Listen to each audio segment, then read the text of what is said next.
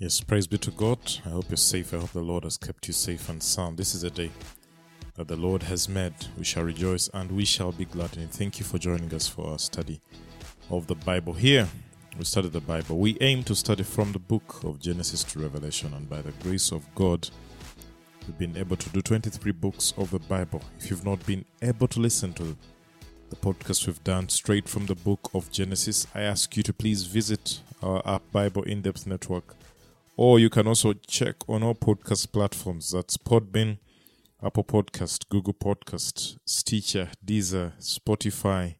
Name it, you'll find us there. And I believe the Lord shall speak to you as you listen. We are handling the book of Jeremiah, and we've done 17 chapters. And today I want us to continue with chapter 18 of this book. It starts by saying, "The word which came to Jeremiah from the Lord, saying, Arise and go down to the potter's house, and there I will announce my words to you."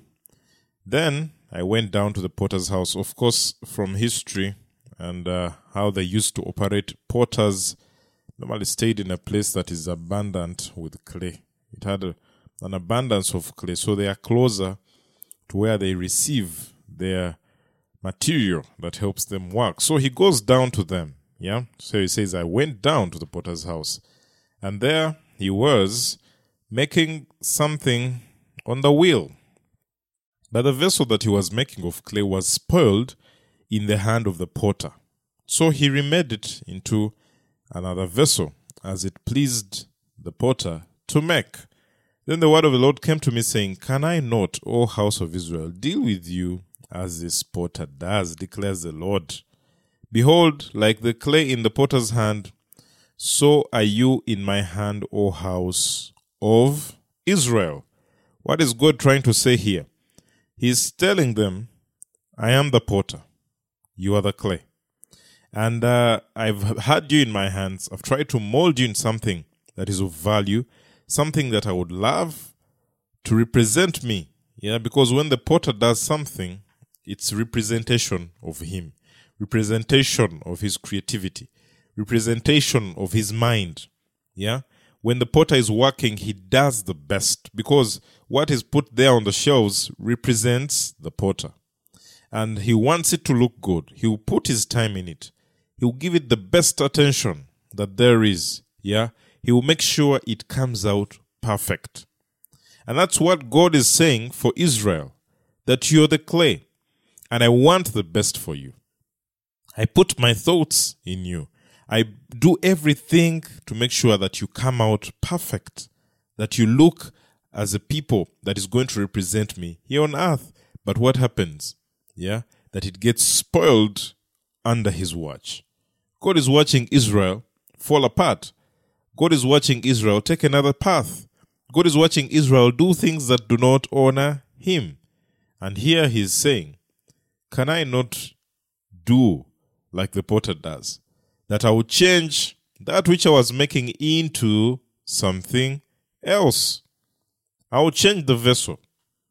And this is a warning to us that sometimes we think God is stuck on you, that there are no other options. But God can change the vessel.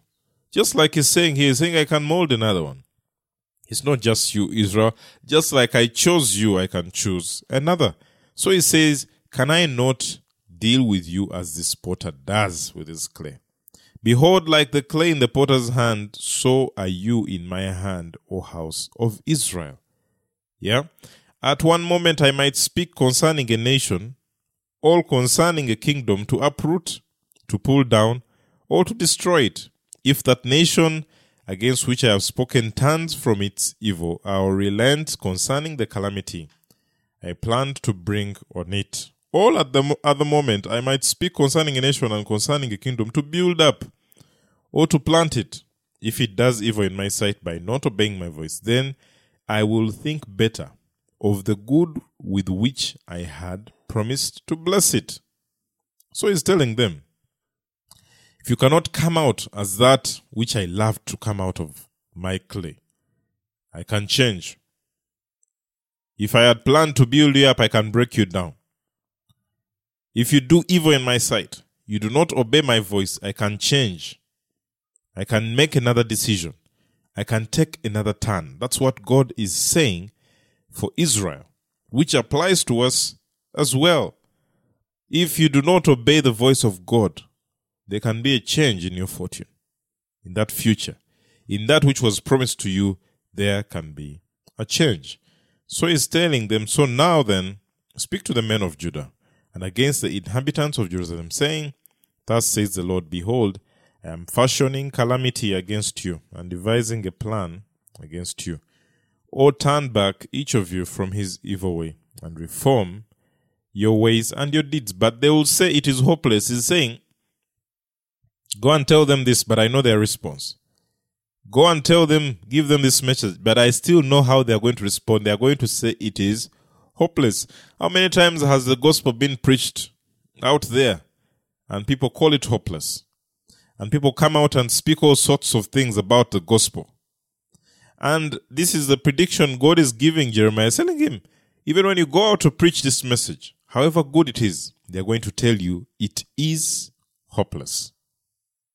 And he's telling them clearly, for we are going to follow our own plans, and each of us will act according to the stubbornness of his evil heart. People are saying we are going to do what we want. Life is short. We're going to enjoy it the way we want. We're not going to be restricted by that which you say we should do that is coming from the Lord. We are going to do as we see fit. And they come out proudly speaking, we are going to act by the stubbornness of our hearts. So they are mentioning the stubbornness. They are taking pride in the stubbornness. How often do we see that? People taking pride in evil, taking pride in the wrongs they do, taking pride in sin, in wickedness, taking pride, denouncing God and taking pride in an evil heart. Therefore, thus says the Lord, ask now among the nations, who ever had the like of this? The Virgin of Israel has done a most appalling thing. Now, when it's called the Virgin of Israel, of course, with the way they will treasure virginity in those times, a virgin would have some level of pride associated with them. First of all, that they stay home, they stay with their parent until the day comes and they are taken by the groom in pride. And now that is being spoken of Israel, that it was that kind. But what has happened? They've walked out.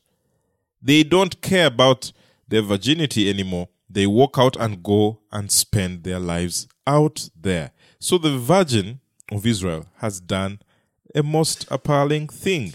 They are doing things that do not honor God. They are not acting. They are not remaining in the confines of their father. They are not remaining in the household until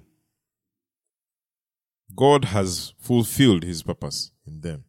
So he says, does the snow of Lebanon forsake the rock of the opening country? Or is the cold flowing water from a foreign land ever snatched away? For my people, what have they done? Have forgotten me.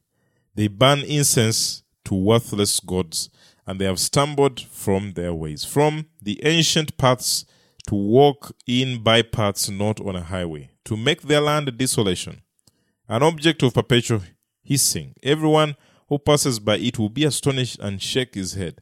Like an east wind, I will scatter them before the enemy. I will show them my back and not my face in their day of calamity. He's saying people will come and look at what Israel was, and it has totally changed. And people will wonder what happened to such a glorious nation. How far did they fall that their God, the one who brought them out of Egypt, the one who saved them, has brought them to such a terrible state. And he's telling them that it will come and it will happen to them. Yeah? In that day of calamity, people will look and they will laugh. Then they said, come and let us devise plans against Jeremiah. Surely the law is not going to be lost to the priest, nor counsel to the sage, nor the divine word to the prophet. Come on, and let us strike at him with our tongue, and let us give no heed to any of his words. Of course, Jeremiah, with the words he speaks, he doesn't have very many friends, but rather those who want to kill him, those who want to beat him up. Yeah, we've seen that even in the previous chapters. So, after he's speaking these things, they devise evil against him. Yeah, should good be repaid with evil? For they have dug a pit for me. He's speaking now. Remember how I stood before you to speak good on their behalf, so as to turn away your wrath from them. Therefore, give their children over to famine, and deliver them up to the power of the sword. Let their wives become childless, and widows. Let their men also be smitten to death, their young men struck down by the sword in battle. May an outcry be heard from their houses, when you suddenly bring raiders upon them, for they have dug a pit to capture me, and hidden snares for my feet. Yet you, O Lord, know all their deadly designs against me. Do not forgive their iniquity, or blot out their sin from your sight, but may they be overthrown before you. Deal with them in the time of your anger. Of course, Jeremiah is angry at this point, and there is no compassion coming from him. He's telling God to punish those who've been coming against him. Yeah, he's telling him, punish them, bring them trouble. I think he's in a state of sorrow that they want to kill him. So he's telling God, you kill them, destroy them, bring them down. Yeah. Chapter 19 thus says the Lord, go and buy a potter's earthenware jar, and take some of the elders of the people and some of the senior priests. He's giving him another instruction. He's saying, go buy that which has been made by a potter. Go buy that vessel. Yeah. And when you're done buying it, get some elders and some senior priests. Then go out to the valley of Ben Hinnom, which is by the entrance of the Potsherd Gate, and proclaim there the words that I tell you. And what are the words? Say, hear the word of the Lord, O kings of Judah and inhabitants of Jerusalem.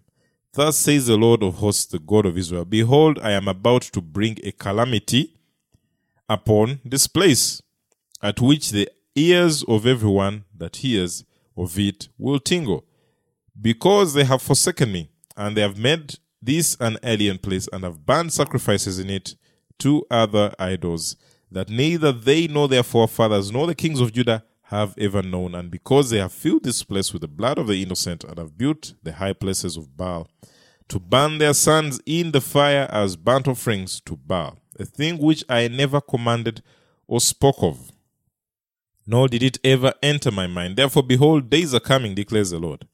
Now he's telling them because of what they've done. He's speaking in front of many kings, the people. He's at a center place. He's saying, telling them clearly what is going to happen. Therefore, declares the Lord, when this place will no longer be called Topheth, or the valley of Ben Hinnom, but rather a valley of slaughter, I will make void the counsel of Judah and Jerusalem in this place, and I will cause them to fall by the sword before their enemies and by the hand of those who seek their life. And I will give over their carcasses as food for the birds of the sky and the beasts of the earth. I'll also make this city a desolation and an object of hissing. Everyone who passes by it will be astonished. They are talking about it. And hiss because of all its disasters. I'll make them eat the flesh of their sons and the flesh of their daughters. And they will eat each one's flesh in the siege and in the distress in which their enemies and those who seek after their life will distress them. Of course, this implies a time of famine. There is no food. And this used to happen, that with the lack, people ended up eating flesh of their own. They would eat their sons. We've seen it. We've read about it in the Bible. And it happens in time of famine when there is no food, that people resort to such habits. And he's telling Israel that is the same thing that is going to happen to you. And he tells him in verse 10 that then you are to break the jar in the sight of men who accompany you, and say to them, thus says the Lord of hosts, just so will I break this people and this city, even as one breaks a potter's vessel, which cannot again be repaired, and they will bury in Topheth, because there is no other place for burial. Now, this vessel that he bought from the potter. He gets it and throws it down. He breaks it down. And that's the representation of what God is going to do to his people. He put time in them, just like the potter put time. But then, because of disobedience, he breaks it down. When you break that vessel, you can't get it back together. It is spoiled. It is gone. It can't be repaired. So he tells them, this is how I will treat this place and its inhabitants, declares the Lord, so as to make this city like Topheth. The houses of Jerusalem, he's telling them, and the houses of the kings of Judah will be defiled like the place Topheth, because of all the heavenly host and poured out drink offerings to other gods, because of what they have done. Yeah, he's promising that trouble is coming to them. Then Jeremiah came from Topheth, where the Lord had sent him to prophesy, and he stood in the court of the Lord's house and said to all the people, thus says the Lord of hosts, the God of Israel, behold, I am about to bring on this city, and on all its towns, the entire calamity that I have declared against it, because they have stiffened their necks so as not to heed to my words.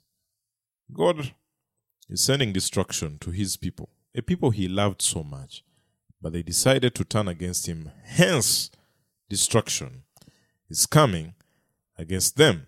Chapter 20, when Pashur the priest, the son of Immer, who was the chief officer in the house of the Lord, heard Jeremiah prophesying these things, Pashur had Jeremiah the prophet beaten and put him in the stocks that were at the upper Benjamin gate, which was by the house of the Lord.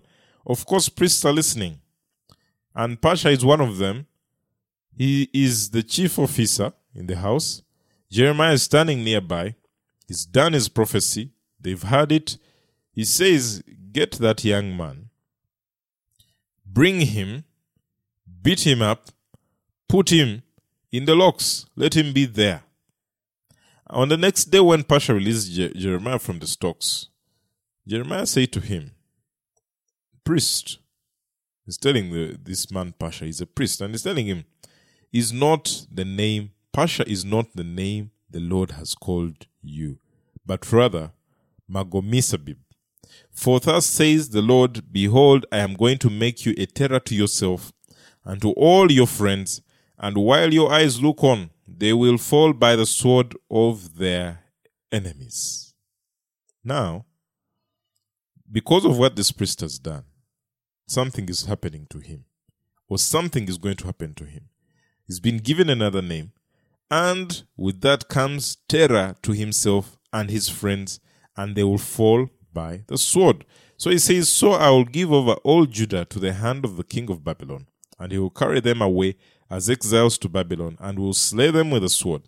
I'll also give over all the wealth of this city, all of its produce, and all its costly things, even all the treasures of the kings of Judah. I'll give them over to the hand of their enemies, and they will plunder them, take them away, and bring them to Babylon. And you, Pashur, he comes back to him, and all who live in your house will go into captivity, and you will enter Babylon, and there you will die, and there you will be buried, you and all your friends to whom you have falsely prophesied.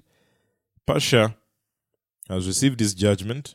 When the time comes, he's been told he and every one of his household shall be taken captive. They will die there in Babylon. And here it's clear that he was a false prophet, because he's being told that those he's been falsely prophesying to, judgment has come to him and those of his household. Being careful that the things you do have an impact on others of your own household, just like it is for Pashur. Oh Lord, you have deceived me, and I was deceived. Now who is speaking? Jeremiah is complaining to the Lord. He's telling that God that he has deceived him, but Jeremiah is quite an emotional being on some occasions here that we read of him. And here he's saying, God, you've deceived me, and I was deceived. You have overcome me and prevailed. I have become a laughing stock all day long. Everyone mocks me. For each time I speak, I cry aloud. I proclaim violence and destruction. Because of me, the word of the Lord has resulted in reproach and derision all day long. That is something that happens to people who speak the word of the Lord. To prophets in their time, even today, speaking the word of the Lord does not promise good things to you in response from those that you're talking to or telling them about. Sometimes you suffer persecution, oppression, just like Jeremiah is here. And he's complaining, saying, but if I say I will not remember him or speak any more of his name, then in my heart it becomes like a burning fire shut up in my bones, and I am weary of holding it in. I cannot endure it. It is saying, however much it's bringing me trouble, I cannot find any room not to do it. Because if I try to keep quiet, something burns within me. That's what happens to ministers of the gospel. You cannot be quiet because you feel it within you that you need to come out and speak. You need to get out and represent God. You need to come out and preach the gospel. That's what's happening to Jeremiah as well. It says, even when I try to be quiet, I cannot endure it because something is burning up in me. I need to speak the word of the Lord. And it says, for I have heard the whispering of many, terror on every side. Denounce him. Yes, let us denounce him. All my trusted friends watching for my fall. They say perhaps he will be deceived so that we may prevail against him and take our revenge on him. But the Lord is with me like a dread champion. Therefore my persecutors will stumble and not prevail. They will be utterly ashamed because they have failed with an everlasting disgrace that will not be forgotten. Yet, O Lord of hosts, you who test the righteous, who see the mind and the heart, let me see your vengeance on them. For to you I have set forth my cause. Sing to the Lord, praise the Lord, for he has delivered the soul of the needy one from the hand of the evildoers. Cursed be the day when I was born. Let the day not be blessed when my mother bore me. These sound like words Job spoke as well. Cursing the day that he was born. You know, this happens when you're going through a very difficult time. In Job chapter 3, verse 3 to 6, remember, he said, let the day perish where I was born, and the night in which I was said this, there is a man-child conceived. For him he went on and said, let the day be darkness, let not God regard it from above, neither let the light shine upon it.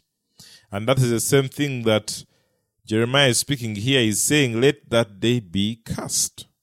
Because of what he's going through. He must have been going through a terrible time. The treatment that he was going through, his friends and how they treated him. And he says, let that day be cursed. Cursed be the man who brought the news to my father, saying, a baby boy has been born to you. Now he has even gone ahead to curse the person who took news of his birth to the parent. Must have been very bad for him. And made him very happy, saying, let that man be cursed. But let that man be like the cities which the Lord overthrew without relenting, and let him hear an outcry in the morning and a shout of alarm at noon, because he did not kill me before birth, so that my mother would have been my grave and her womb ever pregnant. Why did I ever come forth from the womb to look on trouble and sorrow, so that my days have been spent in shame? Whatever he's going through is extreme, and the words he's speaking are extreme. He's speaking them not under the inspiration of God, but as a man. However much he was a prophet, he was also a man. And sometimes we forget to know that even people who speak for God at times speak their mind. And whatever they speak does not imply it's coming from God, because the words this man has just spoken are not the words God would speak. Cursing the day he was born, cursing the person who took the news, cursing the birth process. That's not of God, that he's the one who has spoken through him. So, even as we listen in this day and age to the gospel, to the preachers, be sure that you have the spirit of discernment to know which words do apply. Not that everything is spoken indeed is coming from the Lord. And that is key. Yeah? Today we'll close with chapter 21. It says, the word which came to Jeremiah from the Lord when the king Zedekiah sent to him Pasha, the son of Miljah, and Zephaniah the priest, the son of Maaseiah, saying, please inquire of the Lord on our behalf, for Nebuchadnezzar king of Babylon is wearing warring against us. Perhaps the Lord will deal with us according to all his wonderful acts, so that the enemy will withdraw from us. Then Jeremiah said to them, You shall say to Zedekiah as follows, Thus says the Lord God of Israel, Behold, I am about to turn back the weapons of war which are in your hands, with which you are warring against the king of Babylon, and the Chaldeans who are besieging you outside the wall, and I will gather them into the center of the city. I myself will war against you with an outstretched hand and a mighty arm, even in anger and wrath and great indignation. And it goes on and says, I'll also strike down the inhabitants of this city, both man and beast. They will die of great pestilence. Then afterwards, declares the Lord, I will give over Zedekiah king of Judah and his servants and the people, even those who survive in this city, from the pestilence, the sword and the famine, into the hand of Nebuchadnezzar king of Babylon, and into the hand of their foes, into the hand of those who seek their lives, and he will strike them down with the edge of the sword. They've come, I think, hoping for good news. But what they've received is, you are falling in the hands of Nebuchadnezzar. That is where you are going to fall in trouble.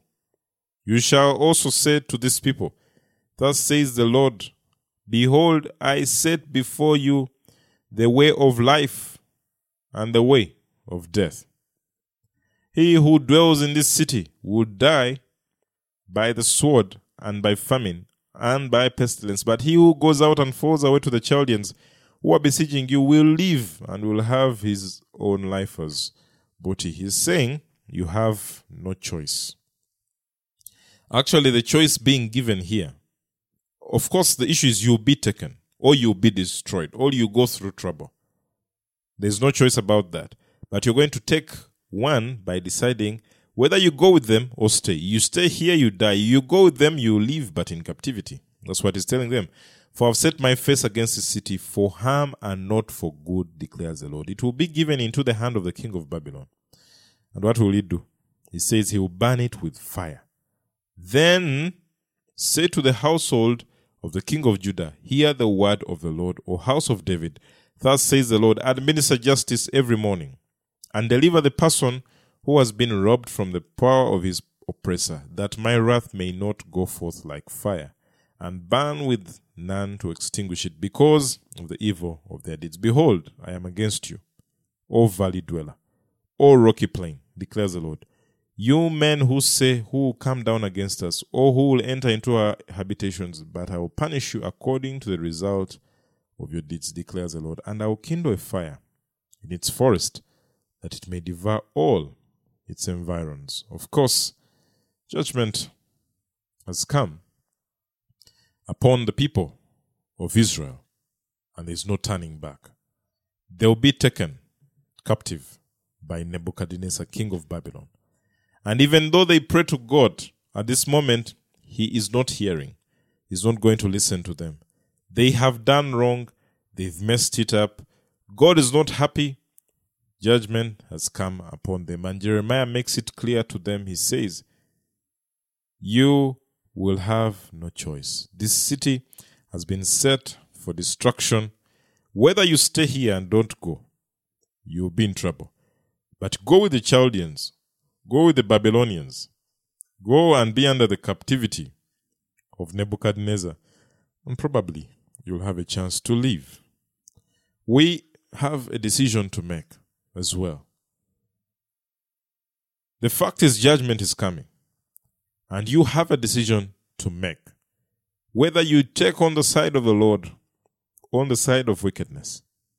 And that decision has to be made by each and every one of us. The decision that is best. Because there's always a good decision and a bad one. The decision that is best is for you to accept Jesus as your Lord and Savior and walk with Him. And there is the hope. There is a place where you find hope. God has given us this opportunity. He sent Him to die for our sins, me and you. And irrespective of everything we've done, unlike these, in the time of Israel, where there was no way back, that judgment had already been made for you and I, irrespective of the life we've lived that has not been holy, that has been wicked. God gives us a chance and says, by grace, take on the saving power of Christ. And that's what God is telling us today. Leave evil and join my army of victory.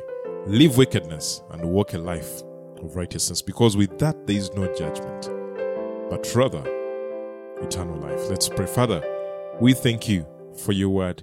We thank you for your revelation. We thank you for your declaration upon our lives, which is good. And Lord, we pray that you help us walk with you and understand more about that saving grace that you have bestowed upon us. We exalt you, give you glory and honor. In Jesus' mighty name we pray.